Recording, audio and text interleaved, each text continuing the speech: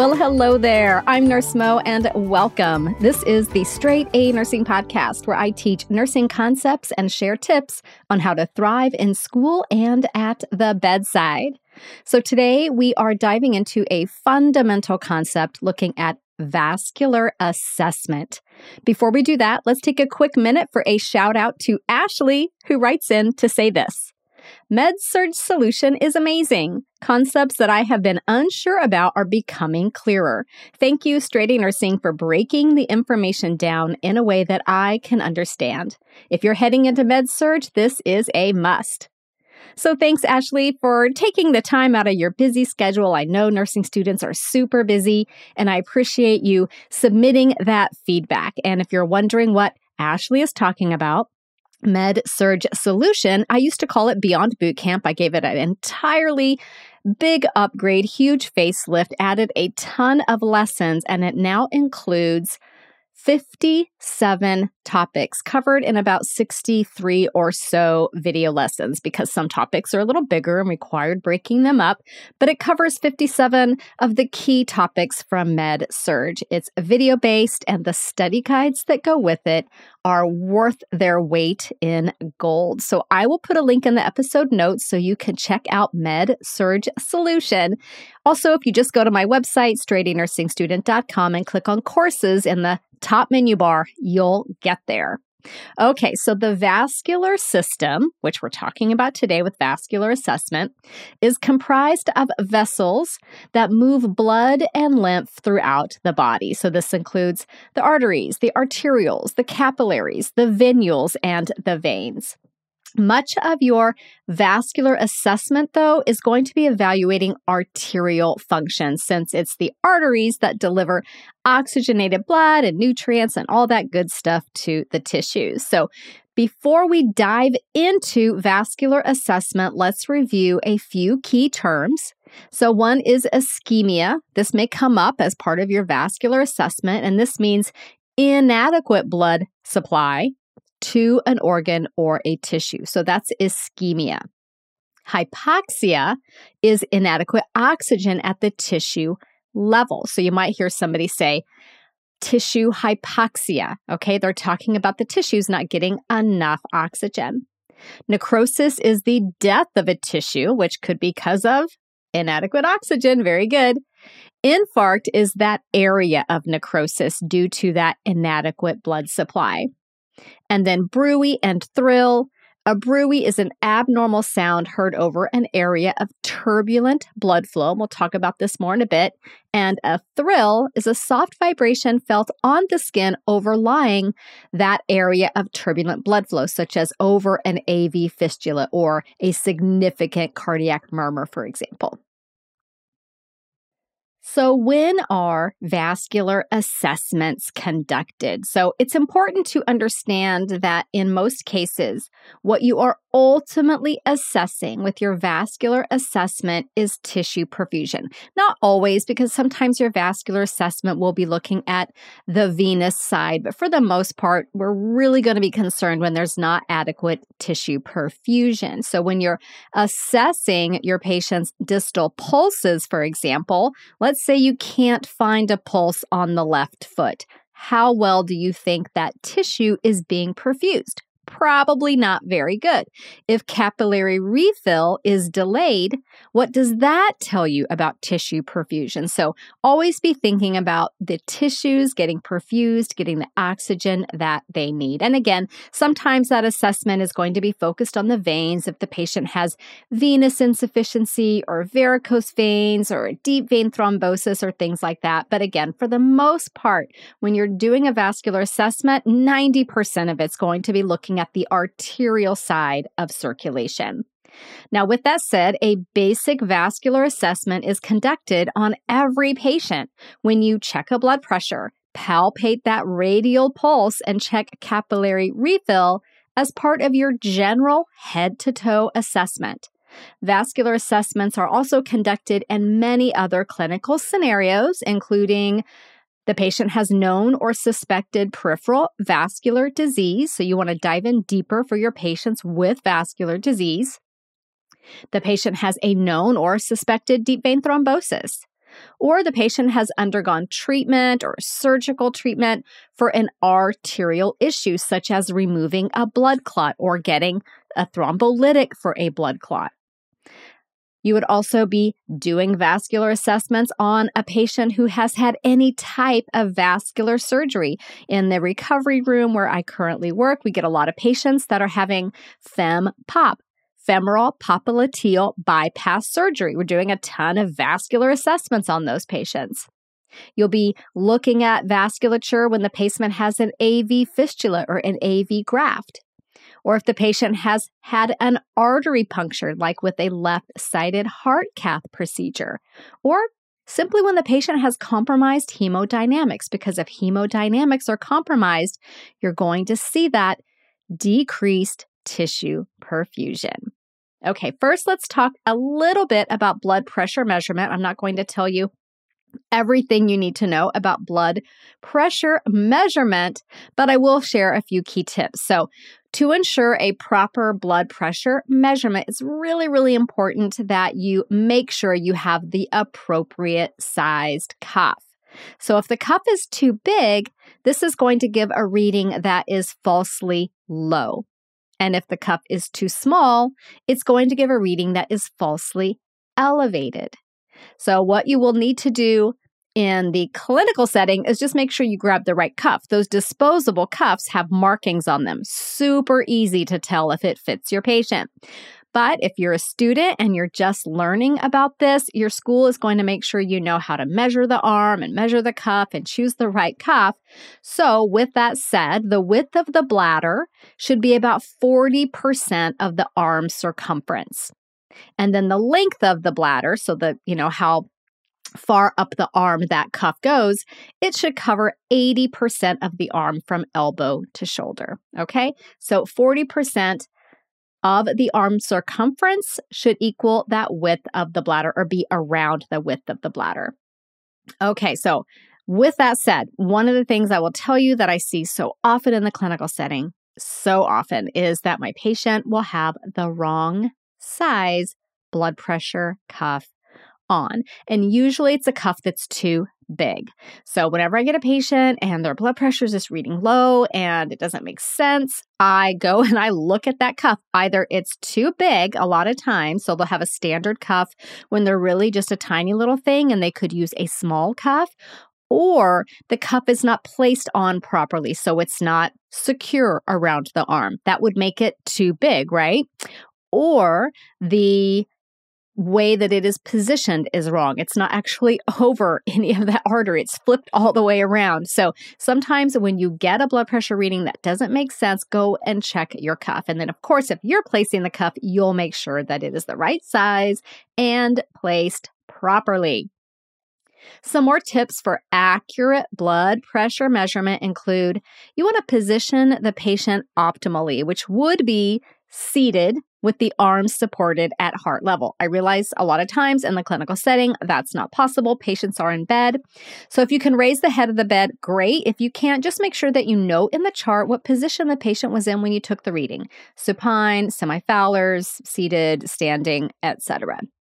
You want to ask the patient to be still and quiet during the reading. Moving around, talking is going to skew the reading greatly. If the reading, again, does not make sense, you want to go back and check. So what do I mean by a reading that doesn't make sense? Well, let's say your patient is talking to you, they're wide awake, and their blood pressure reads 72/37. Okay, that does not make sense to me. I'm going to think, I bet their cuff is not on in the right way or even on their body at all. So I'm going to go check. Or maybe their blood pressure has been trending 140s, 130s, around there, and now it's 110 and we didn't do anything to intervene to bring it down. That doesn't make sense. I'm going to go check, etc. So you're looking at trends with that. You're also looking at the patient's clinical presentation. And then to be very thorough, you would check blood pressure on both arms, noting that a slightly higher reading on the right is not uncommon. Now let's talk a bit about assessing pulses. So pulses are assessed via palpation, meaning we're going to feel the pulse.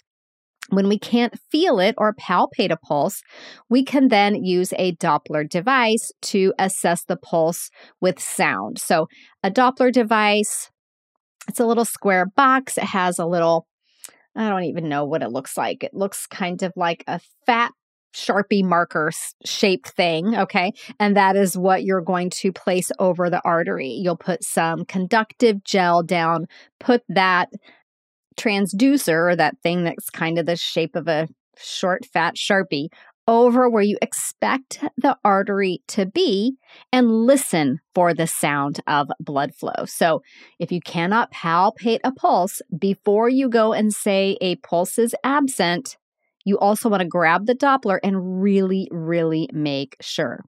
So the most common pulses assessed in the clinical setting are the radial pulse, the dorsalis pedis, and the posterior tibial. You'll get really good at assessing these three sites. In a code or in cases where hemodynamics are severely compromised, you'll be assessing the carotids instead and the femoral artery because they're more central. They're closer to the heart, so they're more likely to have a palpable pulsation that you can feel or get via Doppler. So pulses are graded based on their strength. So 0 is absent. And again, before you chart absent, you've gone and grabbed that Doppler and tried like heck to find that pulse because an absent pulse is a big deal. 1 is a diminished or weak pulse. 2 would be normal. And then 3 is a bounding, very strong pulse.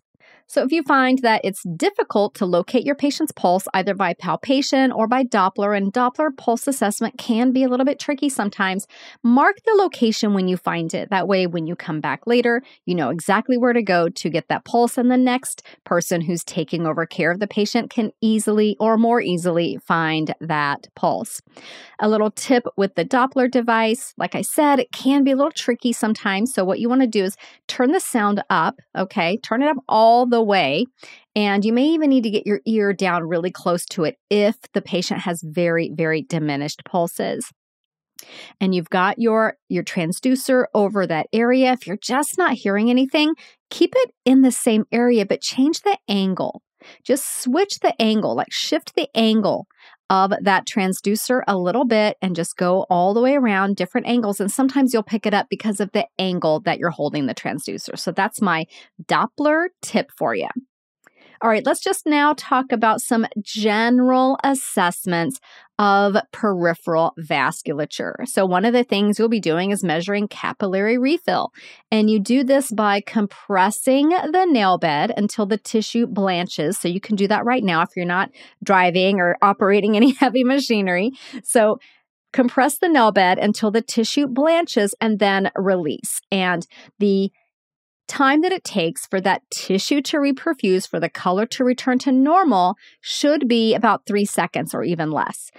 In an individual where capillary refill is more than 3 seconds, this is considered delayed and is an abnormal finding. And this tells us that tissue perfusion is compromised. We'll also be assessing for edema, specifically pitting edema, which may be present bilaterally in some conditions like venous insufficiency, and unilaterally in something like a deep vein thrombosis. So to assess for pitting edema, you'll press on the area with your fingers and observe basically how deep that indentation is. Pitting edema is graded as +1 all the way up to +4. So +4 is the most severe, and it indicates that that induration is about 8 millimeters, so significant indentation there. You are also assessing the color of the extremities. Abnormal color findings include pallor, which is paleness, rubor, which is redness, mottling, which is a very poor sign. It indicates really compromised hemodynamics, and obviously inadequate tissue perfusion. Cyanosis, which would be an indicator of lack of oxygen to that area, and black or necrotic. And black or necrotic tissue is typically due to something called dry gangrene, which is often a result of arterial insufficiency. You will also be assessing temperature of the extremities.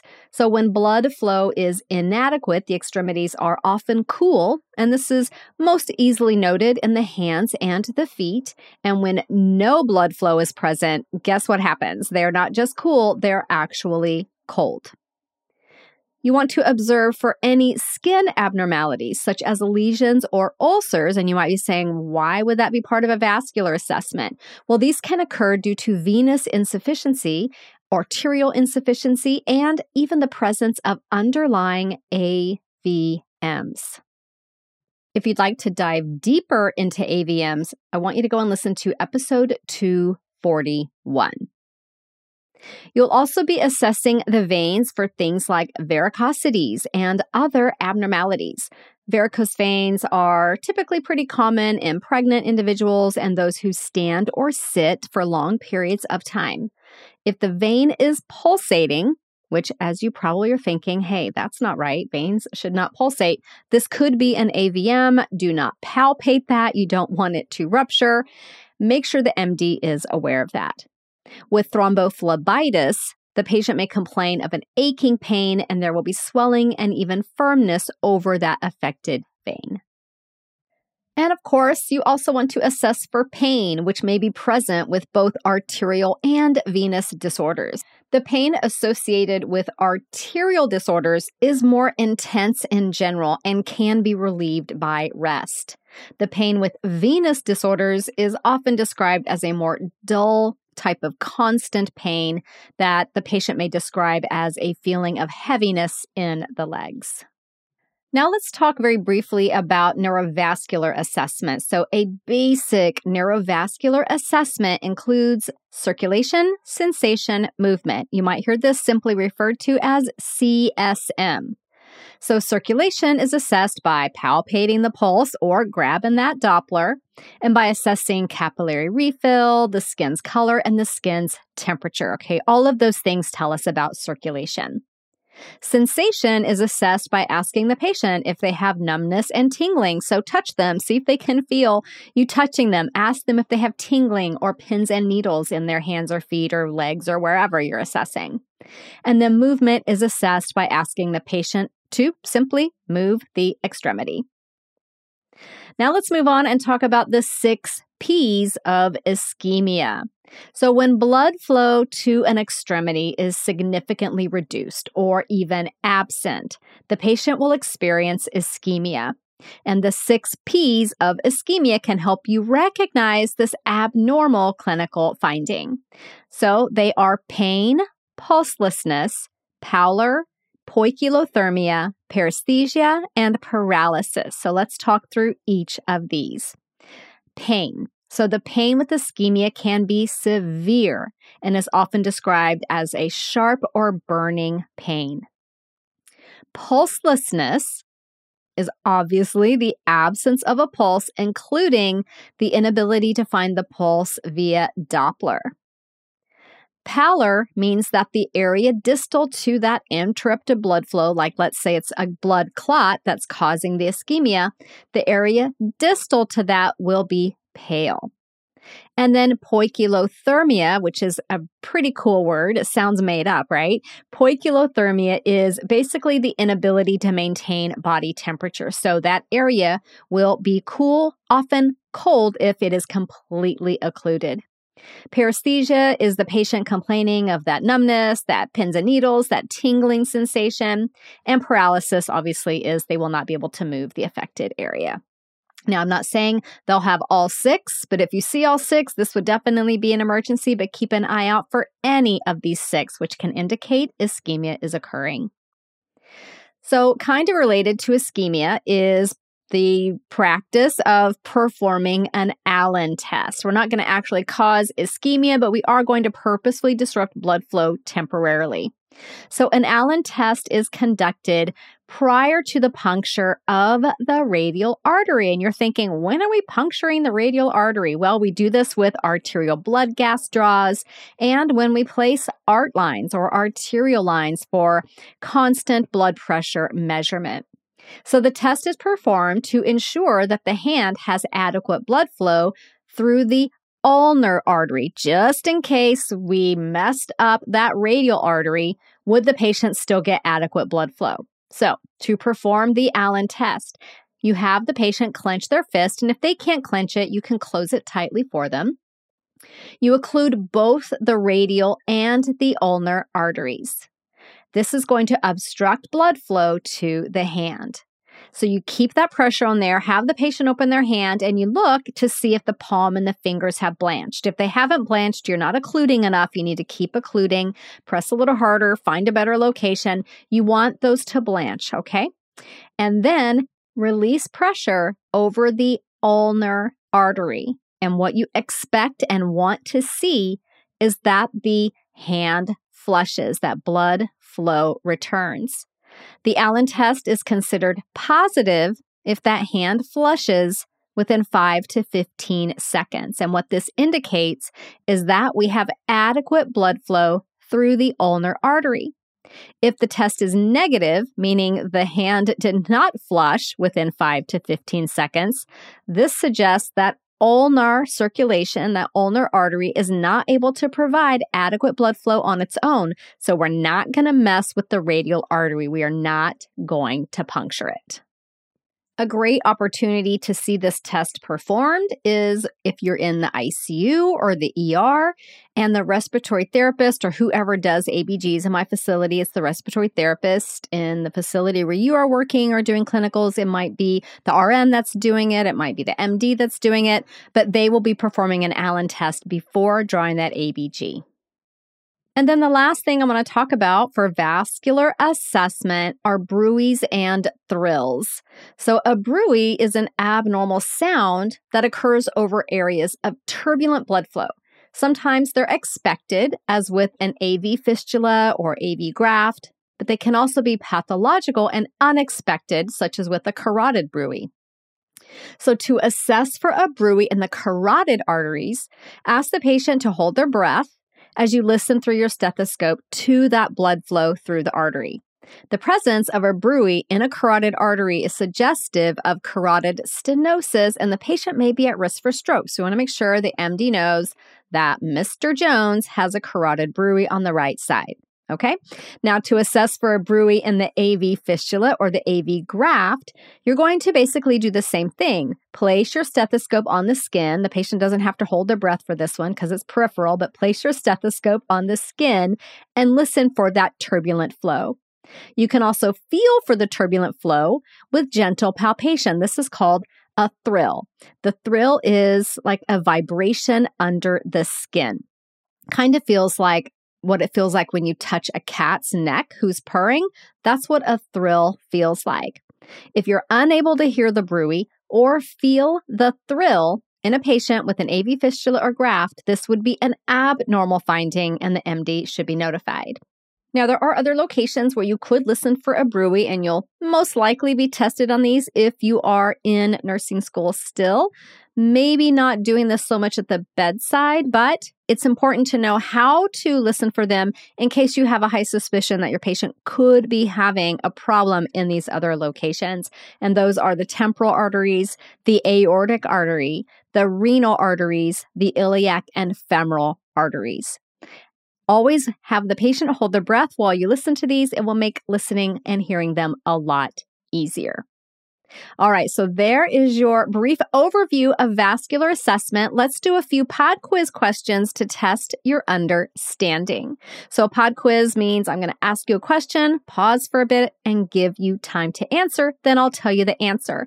And if you like this form of review, then you need to go check out Study Sesh, which is my private podcast that includes about 90-ish pod quizzes over all kinds of subjects in nursing school. I'll put a link to Study Sesh in the episode notes, or again, you can just go to my website, click on courses in the top menu bar, you'll find it. Okay, so let's go through this and do a little bit of pod quizzing. What is the medical term for inadequate blood supply to an organ or tissue? What is this called? That is ischemia. And what is inadequate oxygen at the tissue level called? That is hypoxia. Very good. What is death of tissue called? Necrosis. And what is an infarct? The infarct is the area of necrosis, and that's going to typically be to inadequate blood supply. And then which one do you feel, a bruit or a thrill? You feel the thrill. Very good. When you're looking at your blood pressure cuff measurement, the width of the bladder should be what percentage of the arm circumference? 40% of the arm circumference. A blood pressure cuff that is too large will create a falsely high or falsely low reading. A falsely low reading. What about a cuff that's too small? That would be a falsely high or a falsely elevated reading. If you're palpating your patient's dorsalis pedis and you cannot find it, do you chart this as no pulse or do you do something else?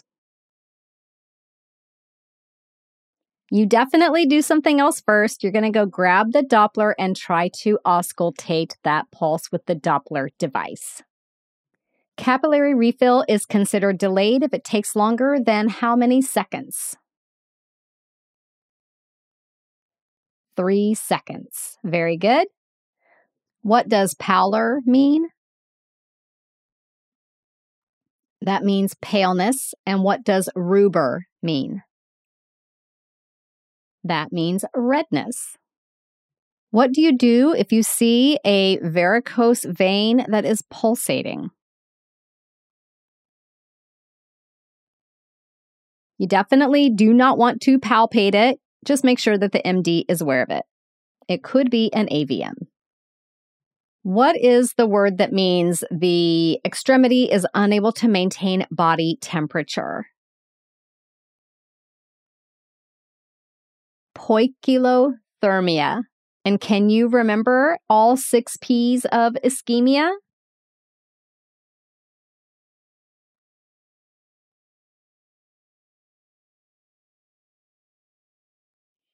Those are pain, pulselessness, pallor, poikilothermia, paresthesia, and paralysis.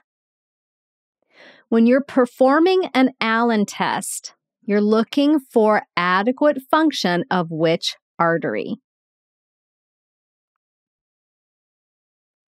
The ulnar artery. Remember, we're making sure that the ulnar artery can supply the hand with adequate blood flow, because if it couldn't, we definitely are not going to mess with the radial artery, because then the patient wouldn't get any blood flow and could lose their hand. Okay, very good. So if you liked reviewing with a pod quiz and testing your knowledge, then again, go and check out Study Sesh. People use it all through nursing school. They use it to prep for NCLEX. It will change your life, get you away from your desk. It's not even like doing flashcards, because with flashcards, you still have to kind of sit and look at them. This is like flashcards for your ears. It's totally awesome. And then I'd love to have you back with me again next week. We're going to be diving into a neurological disorder, Huntington's disease. So I'll see you back here for that in just a few days. If you're following the show, which I really hope you are, in whatever podcast player is your favorite, then the episodes show up for you every Thursday like clockwork. And then if I do a bonus episode, it shows up as well. You don't even have to think to go look for it. So if you're not yet following the show, I'd love it if you would do that before you close out of your podcast player today. And if you're so inclined, leave a rating and a review and totally make my day. Okay, I'll see you back here next week. Bye for now. This podcast is brought to you by Straight A Nursing.